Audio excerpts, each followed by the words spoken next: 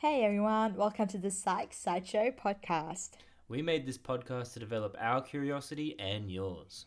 And we imagine ourselves as keen experimentalists when researching and implementing protocols, and hope you can imagine yourself as that as well. Our thoughts and views are aligned with the knowledge of an undergraduate student, and it's not meant to be taken as professional advice in any sense.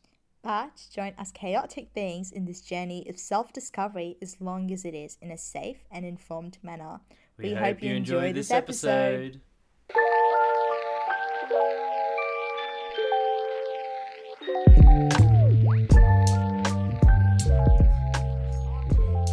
Hello everybody to the Sex Sideshow podcast. Today we're going to be talking about sex. Whoa, crazy. This is your host Lucian and my other host Sneha.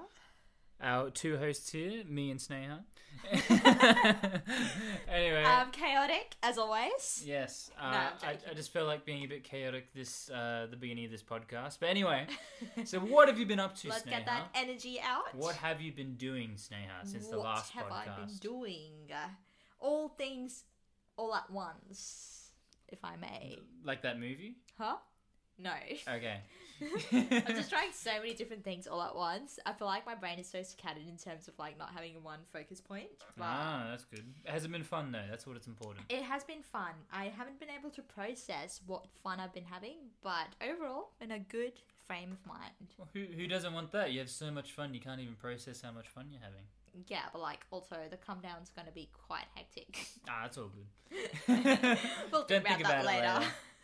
Matt, what about you, Luce? I've been doing well. Just we're about to hit final exam season. We are. A lot of assignments, so it's been a bit stressful. We had a little bit of a break between this podcast and our last podcast, but now we're going to get back into it. Maybe we might be a little bit slower still through like final exams and stuff, but we have a few things lined up, so hopefully we can keep getting some stuff to you. And I organised a little special interview which people are going to get excited for. It's going to be a secret. You're going to see it come out soon, hopefully a few weeks time. See how it goes. Yeah. But anyway, let's get started. So, what's your relationship with sex? Quite novice, a beginner. Still learning a lot, obviously, learning the ropes of sex. How about yourself? Yep. Yeah? Yeah, doing yeah, alright. Just a yes? Yep. Yes. Do not... we looked at that meme. We looked at a meme before this, the one with the Joe Biden, Donald Trump, Kamala. and Kamala Harris. Yeah. And it's like, do not come. I'm gonna come. Do not come. So that's gonna be the kind of vibe of this podcast episode. Yeah, we're trying to take things a bit easy, even though sex sometimes might be a hard topic to talk about. Yeah, of course. It's always a bit of an awkward topic to talk about with friends, even loved ones. But I think it should be made easier. Yeah, like, let it be a normal especially with conversation. those that you're in a relationship with. I think it's an important topic to be honest with each other. Yeah. So, the first kind of researcher of sex was called Alfred Kinsey. In the 1940s, this is when sex research started becoming more popular in Western science. But it obviously, everything that starts super stereotypical, biased, terrible.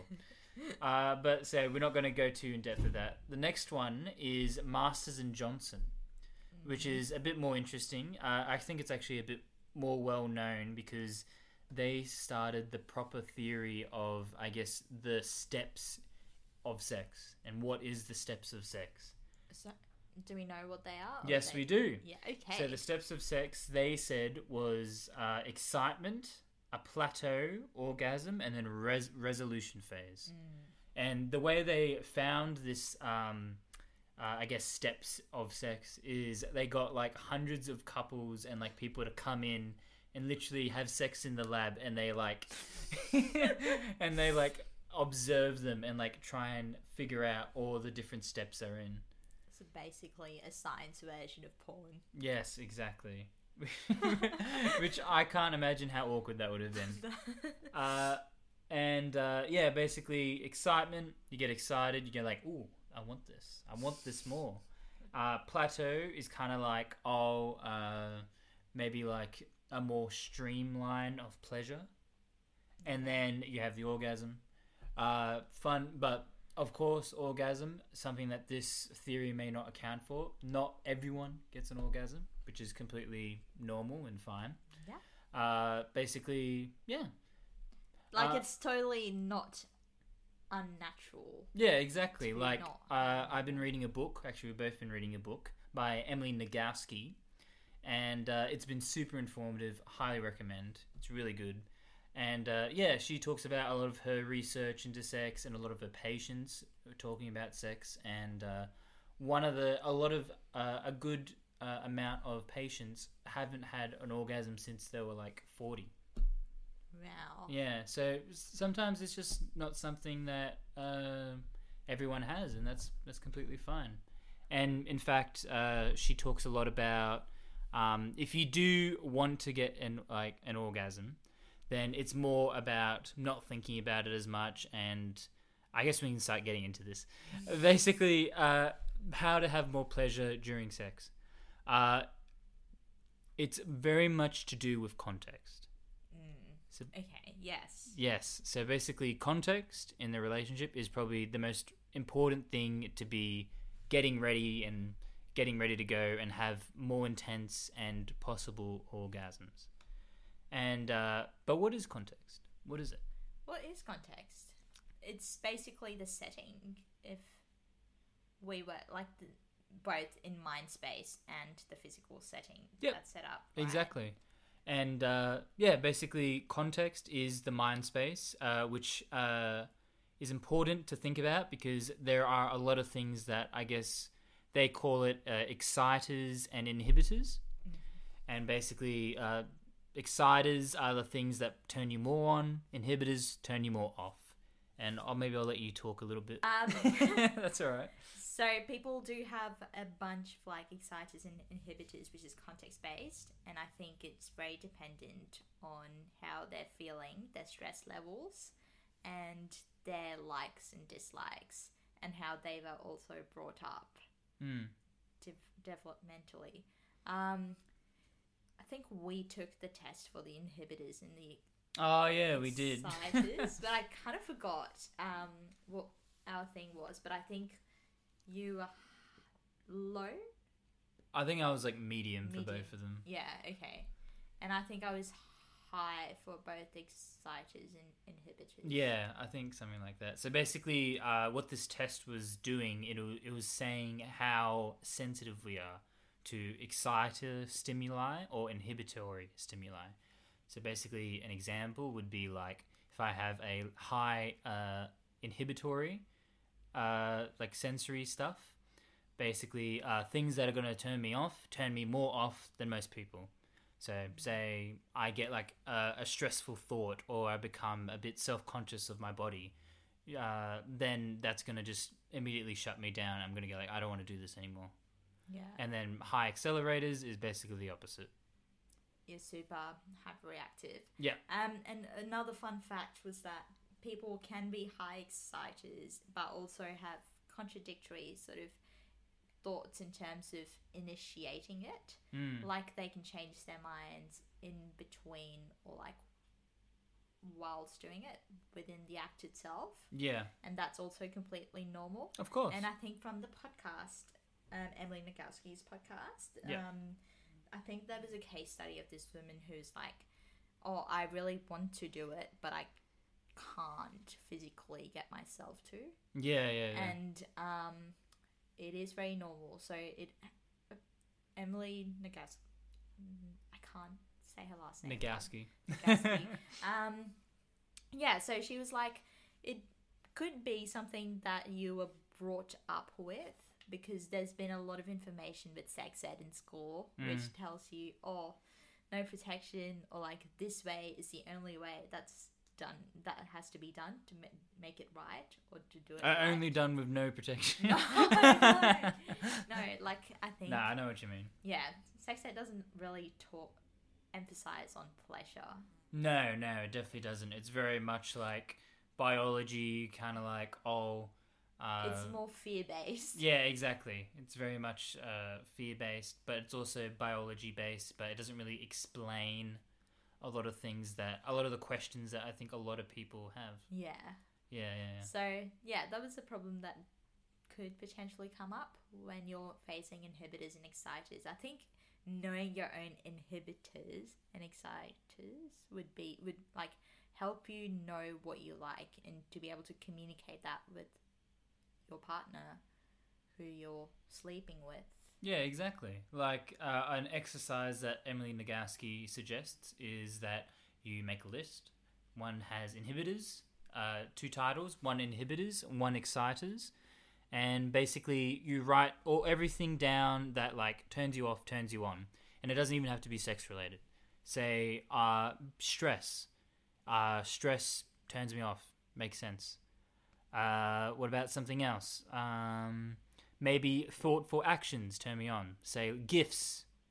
Or what else? Can you think of anything else? Another example? What turns you off or turns you on? Yeah, exactly. Turns you off? Or on. Okay. Turns some potential turn-ons, anything to do with love language, like a safe touch. Yeah, soft touch. Safe touch. Eye contact. Affirmation. Also, being pursued or being the pursuer. That's quite a big one. So basically, do you like being the one that's pursued or do you like being the pursuer? With sex. Yep. Okay. Exactly. But yeah, it can be basically anything that you feel like impacts that part of your life. And it's very important it's a good exercise to write this stuff down. So like what you said, you can communicate with your partner and I guess you can both know what's going on. And of course, this is something, even though Emily Nagoski's books primarily talks about female like anatomy and pleasure, I think this is like an exercise even like the guys can do. 100%. Like I think it's very much related to a lot of things, and I think a lot of the things in the books, I feel like even though it is like for women, I should say, I think a lot of the things she's talked about I can almost like relate to as well, which is another topic. Should I start it now? Non-concordance, do you think? Go all right. Let's go. So basically, non-concordance is super interesting. I found it really interesting, and I think it's definitely something most people can relate to. Basically, it means that your genital response does not equal pleasure, or it doesn't equal desire. So, say if you're a girl, say you feel like more wet than usual, then basically that doesn't mean that you have desire or pleasure inherently. Like obviously that can be a sign in some situations, but it doesn't definitely mean that, which is fine. And I think that's she doesn't say it, but I think it's definitely related to guys as well. So sometimes, especially like in high school when you're going through all those hormones, it's kind of like, you get aroused in this situation, which may not be the best situation, even though you don't feel aroused. Yeah. So, like, with non-concordance, is there a reason for it? It's just a human function, really. It's just a biological. Yeah, it's just a biological function that's really important to understand. So you don't feel like there's, I guess, something wrong with you at the end of the day, because even something which I found super interesting is orgasms can be non-concordant. So you can have an orgasm and you feel no pleasure or desire from it. Yeah. Like there was a case in the book where she was talking about a woman who was exercising and she had an orgasm. Things, they don't always relate to desire and pleasure. Sometimes they're just bodily functions that just happen, and you shouldn't, at the end of the day, the most important thing to realize is not focus on the body parts and the reaction of body parts, but listening to your partner. I think it's the most important, because in the end, the only way you can really know if someone feels desire and feels that pleasure is by talking it through the other person. And I think a lot of it is also attenuated by good, like a comfortable space to be in. Like Yeah. when you communicate that to a partner, the way they receive it and reciprocate would also play an important role in how comfortable you feel in that context. Yeah, exactly. Or in communication. I feel like that would really be helpful in terms of having a good sex life. There was actually a funny study showing that having sex with socks on makes it easier to have an orgasm. What? Socks on bed? Okay. How come? But nah, it's not the reason that you think. So Okay. basically, they had an MRI machine, I think it was, and basically people were like, I think they were like masturbating or something, and scientists were like jotting everything down and measuring brain functions, and the room was just cold. So basically, having socks warmed them up, and it made it easier to feel pleasure and desire to do it. Okay. That So- makes sense. Again, it kind of relates to context. Little basic things that make you feel uncomfortable during maybe those times that you feel that like wanting and desire. Even just little things that make you uncomfortable can have a big effect. And another thing Emily Nagoski says is if you do want those like crazy orgasms, the stories, like people that have like, I think there was like a quote in the book that someone said it felt like all her life she was like on the shore and then this one time she felt like she was in the ocean of pleasure, Yeah. like in the middle of it rather than on the shore. Mm-hmm. And she said a way that you can do this is, or at least attempt to try, because again, it's not something that everyone can do, which is fun. Basically, making sure the context is perfect. All your turn-ons are there, or your turn-offs are off. Yeah. Being able to see that and making your context perfect is like the best way you can have an orgasm. If you have trouble having an orgasm, or if you have orgasms or whatever and you want to keep going, or if you just want the most pleasure out of it as you want. Which, yeah, I think it's a really interesting. Context is very important. Even we were talking a lot about like physical and like feeling in the moment, but I think also just that time, a period in your life. So say if you're not feeling very happy at the moment, like we all have our ups and downs, maybe that will also decrease pleasure and be a turn off. Yeah. So I think we've explained it enough. I think it's pretty clear what a turn on and turn off is. But yeah, it can be anything basically. But you need to write it down to understand it.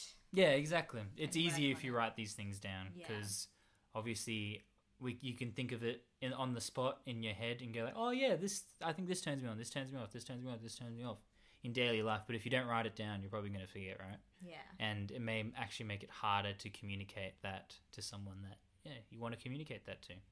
We were also talking about secure and Oh, insecure yes. from your notes. Yeah, so what is a secure and insecure sex? Is that from in the context of like the sex space or the relationship itself? This is more relationship style. Okay. So in a secure, people tend to be reliably more comfortable and trust their partner. And in insecure relationship style, they feel uncomfortable and worry and don't trust their partner. So I'm curious on how this would reflect on like different types of relationships itself.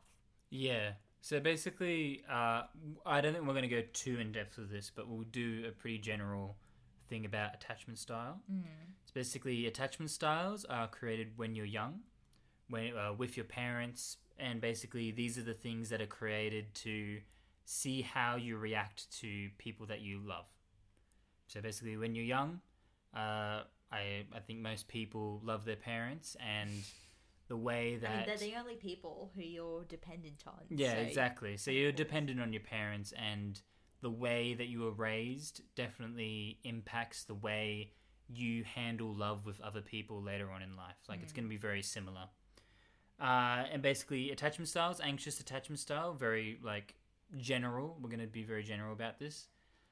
Basically, these are kind of the attachment styles that make you feel more insecure in a relationship, makes you feel like You can't trust the other person as much. Maybe you don't feel dependent. Maybe you like close off from your partner when you're having difficulties. Basically, these kind of maybe not very healthy behaviors that isn't going to help the relationship in the long run.